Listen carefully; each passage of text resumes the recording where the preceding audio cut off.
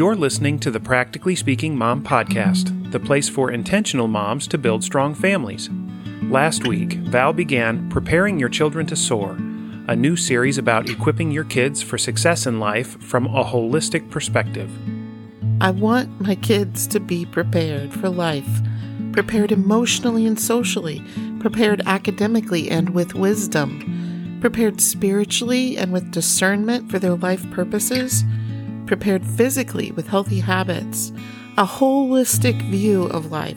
That preparation doesn't begin when they're 16. It begins from a very early age.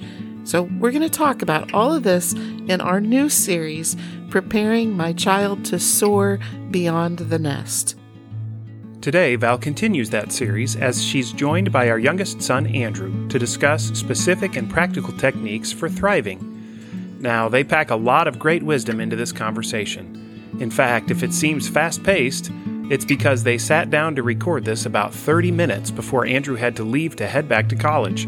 So, hang on and let's join them now. I want to welcome back to the studio our youngest son, Andrew, who is visiting from college. Welcome back. Thank you. So we're going to be talking about life skills that these mamas may be needing to equip their kids with for college specifically. And really, all of these things that we're going to talk about are effective for all of life and necessary for success and thriving as an adult. But you've been in the college environment for the last, many months. You're going into your sophomore year. And before that, you did 2 years of engineering at a technical college. So you've kind of been at this for a while. So we're going to look at some of those skills. And I should also preface this with, you are at a really solid Christian college where it's hard to get into. They especially look for good character in the students. So in one respect, you're already in an excellent environment. You do have to work in a more toxic environment outside of college. So you experience some of that, but you've had it really great. A little bit of heaven on earth we've talked about. So we're really not getting into the moral life skills so much, as if a student were going to have to go to a public university or even a lot of Christian universities where they're just really having to deal with a lot of world moral issues. And that's not what we're addressing today. We're addressing specifically life skills. So let's jump right in with what is one of the important life skills you've had to develop or has been helpful for you to have. The first thing that comes to mind, and this is perhaps for me personally, my personality is more think things through and do things a little slower so I can do that. That means I tend to take tasks a little slower naturally, but really focus on the details of those tasks. I just wanted to throw in there, because these moms may need to know this, that if they have a child that moves a little slower in answering questions or, the questions they ask their child, or a little slower in doing assignments and stuff like that, it may be that they're thinking of 400 different angles of that answer, so many more aspects of it than what I'm thinking of. Over time, we figured out you have an engineer mind, and you're evaluating so many aspects of any given situation and any given question. And so it's just not as quick for you to come up with an answer. Right. Your mind is not slow. Your mind is just looking at a whole bunch of stuff. Right. Yeah. So with that being my tendency, I've had to learn to value speed versus quality, or find a good balance between speed and quality, which is a tricky thing for anyone to learn. They might be in, overbalance in one direction or the other. But, it goes this way for anything you do, whether it's school or in the work environment, or just your to-do list at home. Working excellently, in my mind, is that good balance, speed versus quality, which it may look differently depending on what you're doing. It may be different for different employers or supervisors or teachers you may have. But that's definitely been something that I've needed to learn, is to do things faster and be okay with not doing things perfectly or be okay with not spending a lot of time thinking things through. I think this is such an excellent point to bring up, Andrew, because every mom or student who's listening is aware of the fact that they have some weak areas and some strong areas. And so we can look at a weak area and go, what's the opposite? I do things slowly because I'm thinking deeply and I have high perfectionist standpoint. That's you. You want to do things perfectly. Yeah. So you had to increase your value of speed. Now, another student, someone who's listening, might be like, I am really fast, so much so that I overlook details, and I need to increase my standard of accuracy and attention to details. Right. So that's really what you're pointing out here is identify your strengths and your weaknesses and learn to bring them into a better balance. Right. I love it. Yeah. And it's not just doing things fast the goal or just paying attention to details the goal. Really, it's doing quality work quickly is partly how I view excellent work. Awesome. Okay, what is another aspect? You bring up work, so let's talk work ethic. What have you had to implement, realize, work with regarding work ethic? How I view work ethic is really giving your full energy to whatever task you're doing. So giving your full focus, giving your full effort, whether that's physically, mentally, different things like that. To complete the task excellently, quickly, but also with, in a quality way. So that's how I kind of view work ethic, as well as being willing to put in time. So if you're doing things that don't necessarily need to be done, but you're doing them ahead, you are paying attention to your time management. I think those are all aspects of a good work ethic.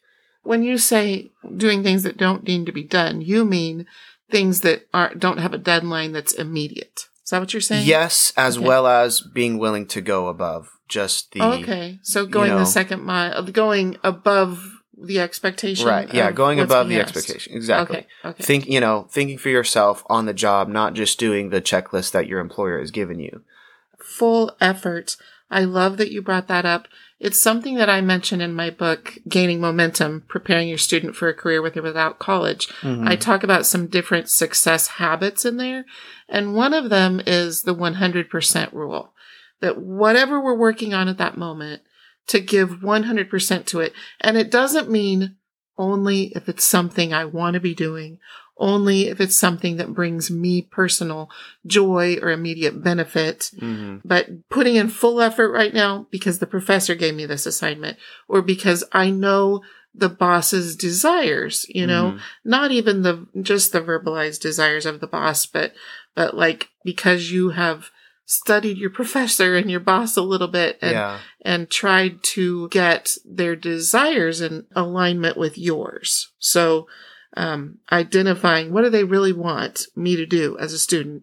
What do they really want me to do as an employee? And embracing that instead of holding on to, I really don't enjoy doing this. You are so good at setting aside what you feel like doing and just being all in for the task in front of you, which that also gives you favor with your boss, with your professor, both if something comes up where you mess up. I mean, you experienced something this summer with that because you ran into something in the work car and it was a small thing, but it's a negative. Right.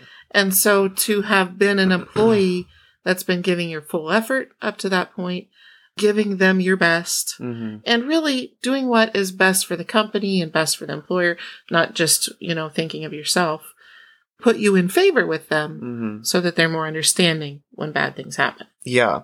Yeah. And I want to give a little bit of perspective on this because the goal is not just monetary success, prestige, favor with boss, favor with professor. I don't view that as the goal necessarily.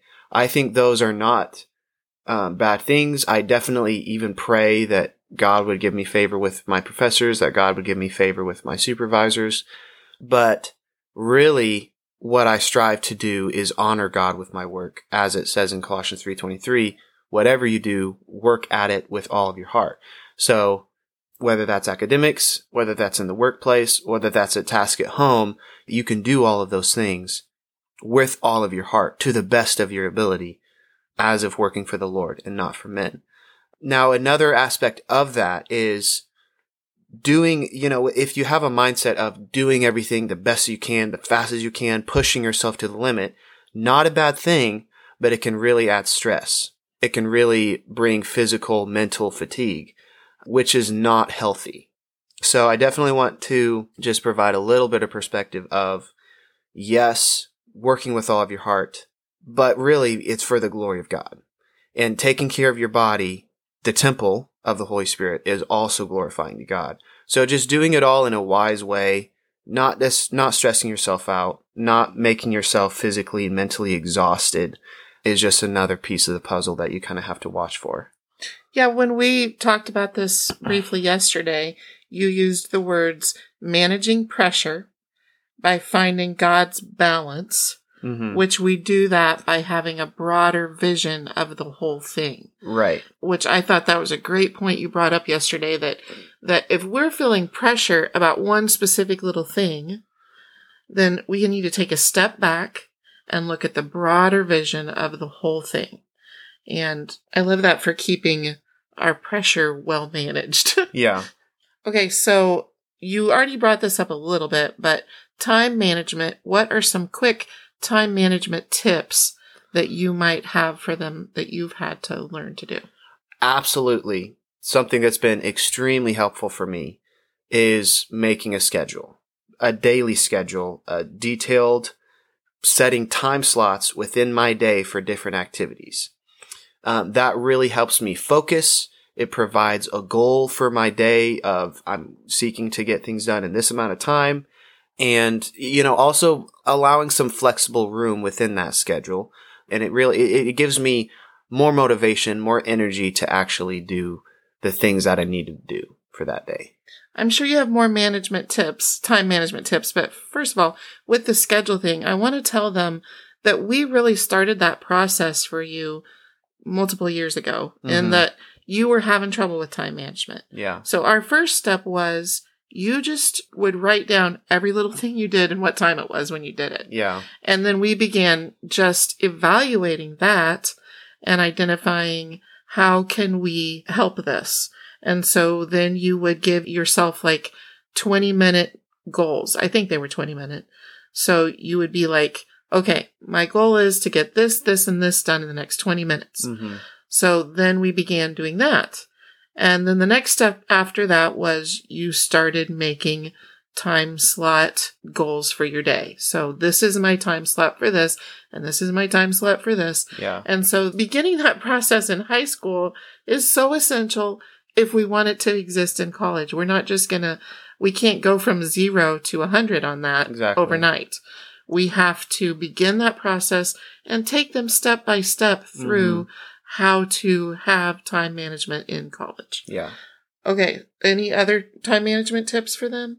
So how I work my schedule is I write my to-do list, and then I consider what's the most important thing. Like, what do I need to get done today?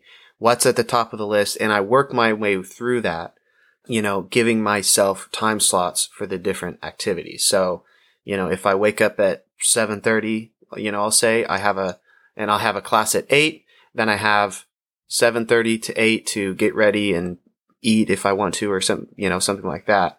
And then a class from 8 to 9, homework from 9 to 10, and then another class at 10. Just scheduling out my day, that does a couple things for you. Like I already said, it gives you a goal to do. It gives you focus, but then it also, you've already pre-thought your day. You don't have to think about in the moment, okay, what should I do right now? That saves you time also. And everything, you know that if you stick to it, you're going to get the have-tos done. Yeah, totally. So a habit that I've had for many years is the day before or the night before, I'm starring the things that have to happen tomorrow. Yeah. And then I'm identifying of those items that have to be done tomorrow, what ones am I dreading? Right. And so I do those first. Because if we knock those out, then often we're much more motivated to get through our list than if we didn't. And then at the end of the day, we're just looking to the next day again. So we move everything forward on our to-do list and we star the things that have to happen tomorrow and we mark the one that we most are dreading. So little habits there. All right. 2 more topics I want to get through real quick. One is people skills and the other one is decompressing from toxic. Okay. So people skills, do you have any bit of, tips for them, whether it is professors and bosses or peers? And maybe actually we already addressed professors and bosses, unless something else is standing out in your mind about that. Yeah. Just doing things with humility and respect. That goes a long way for sure. Yeah. Yeah. Anything peer related that you want to stick in here? Like as in having quality friendships? Well, I think just advice for them as they head into the college environment. What do they want to keep in mind regarding peers? Okay. There are different levels of guards you need to have up. First off, because definitely when you go into a new environment, I don't think people do this naturally, which is probably a good thing. Not making yourself completely vulnerable emotionally or... When you say having guards up, mm-hmm. I think maybe some words that moms might understand is, or that they could share with their kids, some words that I've used with you kids a lot is your inner circle people, mm-hmm. or the people that, you're friends with them, but you can't totally have your guard down with them. Right. You've got to keep some cushion of emotional protection or moral protection, spiritual protection, having these guards up. And then you've got your acquaintances where you they have not earned the right for you to have any of your guards down, whether that's, moral, spiritual is the most important, of course. Right. Physical is in there, emotional, those kind of things. But let's switch gears from guard up to gatekeeper. And I want to tie this in with toxic. You've had to deal with some toxic work environment stuff. Mm-hmm. And so how do you be a gatekeeper of your life, a gatekeeper of your heart and mind mm-hmm. when you have to be in that every day? I think that's a great question. It definitely has to do with what you allow, but not just allow, but what do you intend to go into your mind and heart, and where you're allowing your heart and your mind to go. So, okay, let's divide this up. Okay. Into guarding yourself while in the toxic environment, and then decompressing from it when you're not in it. Okay. Let's divide it into those 2 categories. So guarding yourself in the toxic environment. For me, that happens a lot just in my own mind. It's not so much necessarily actions that I take unless it's avoiding actions they're doing or avoiding situations that you put yourself in. Besides that, it's a big mental battle that you're facing. How do you fight that mental battle?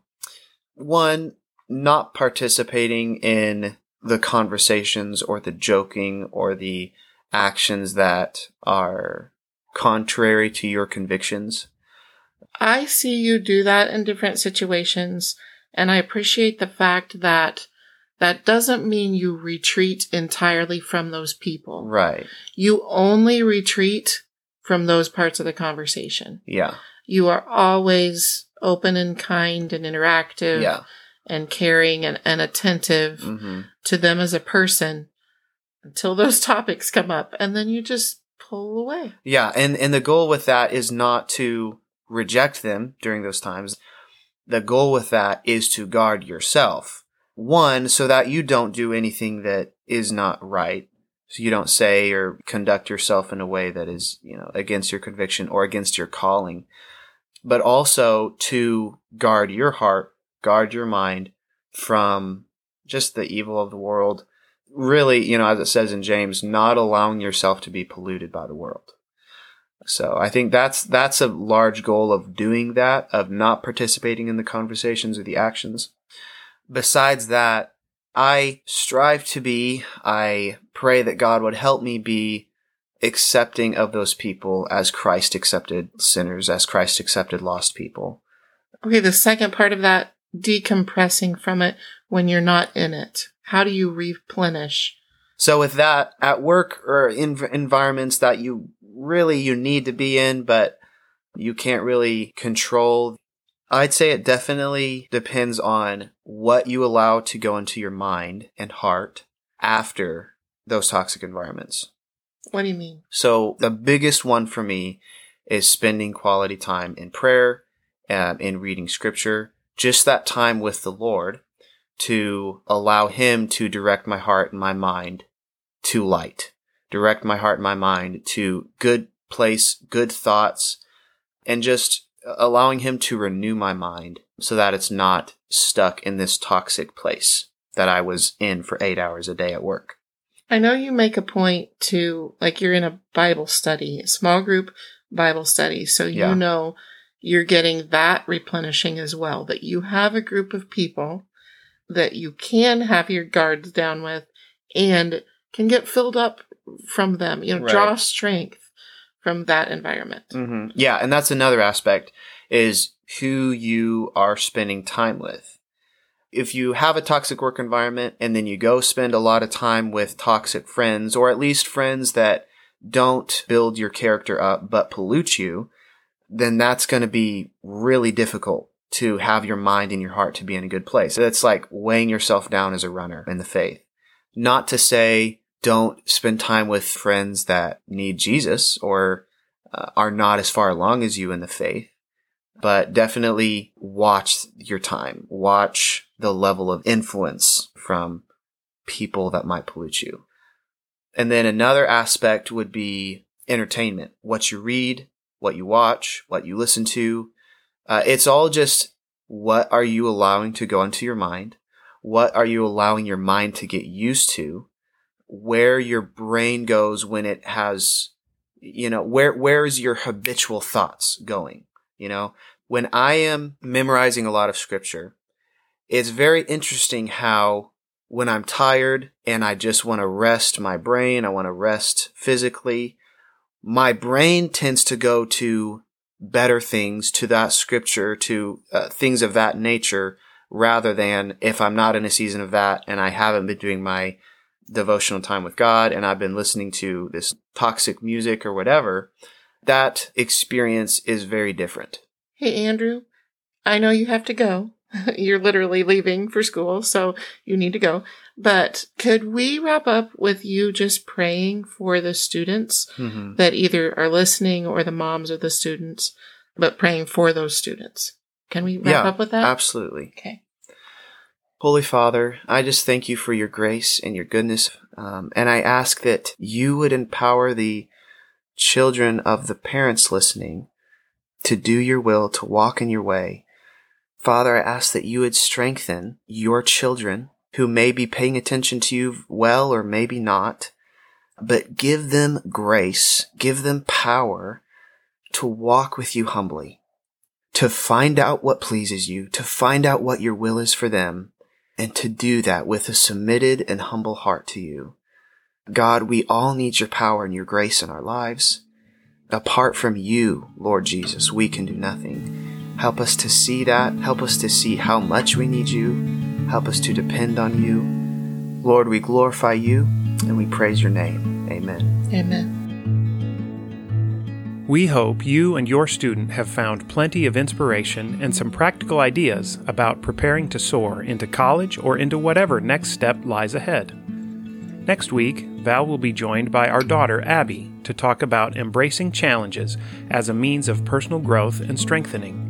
It's always fun to have Abby on the podcast, so be sure to listen in for that. Val is honored that you allow her to be a voice of encouragement in the life of your family.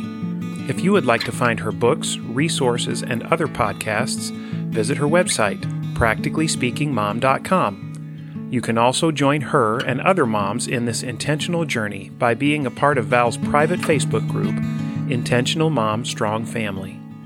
And join Val right here again next week when she'll be back with more from her heart to yours.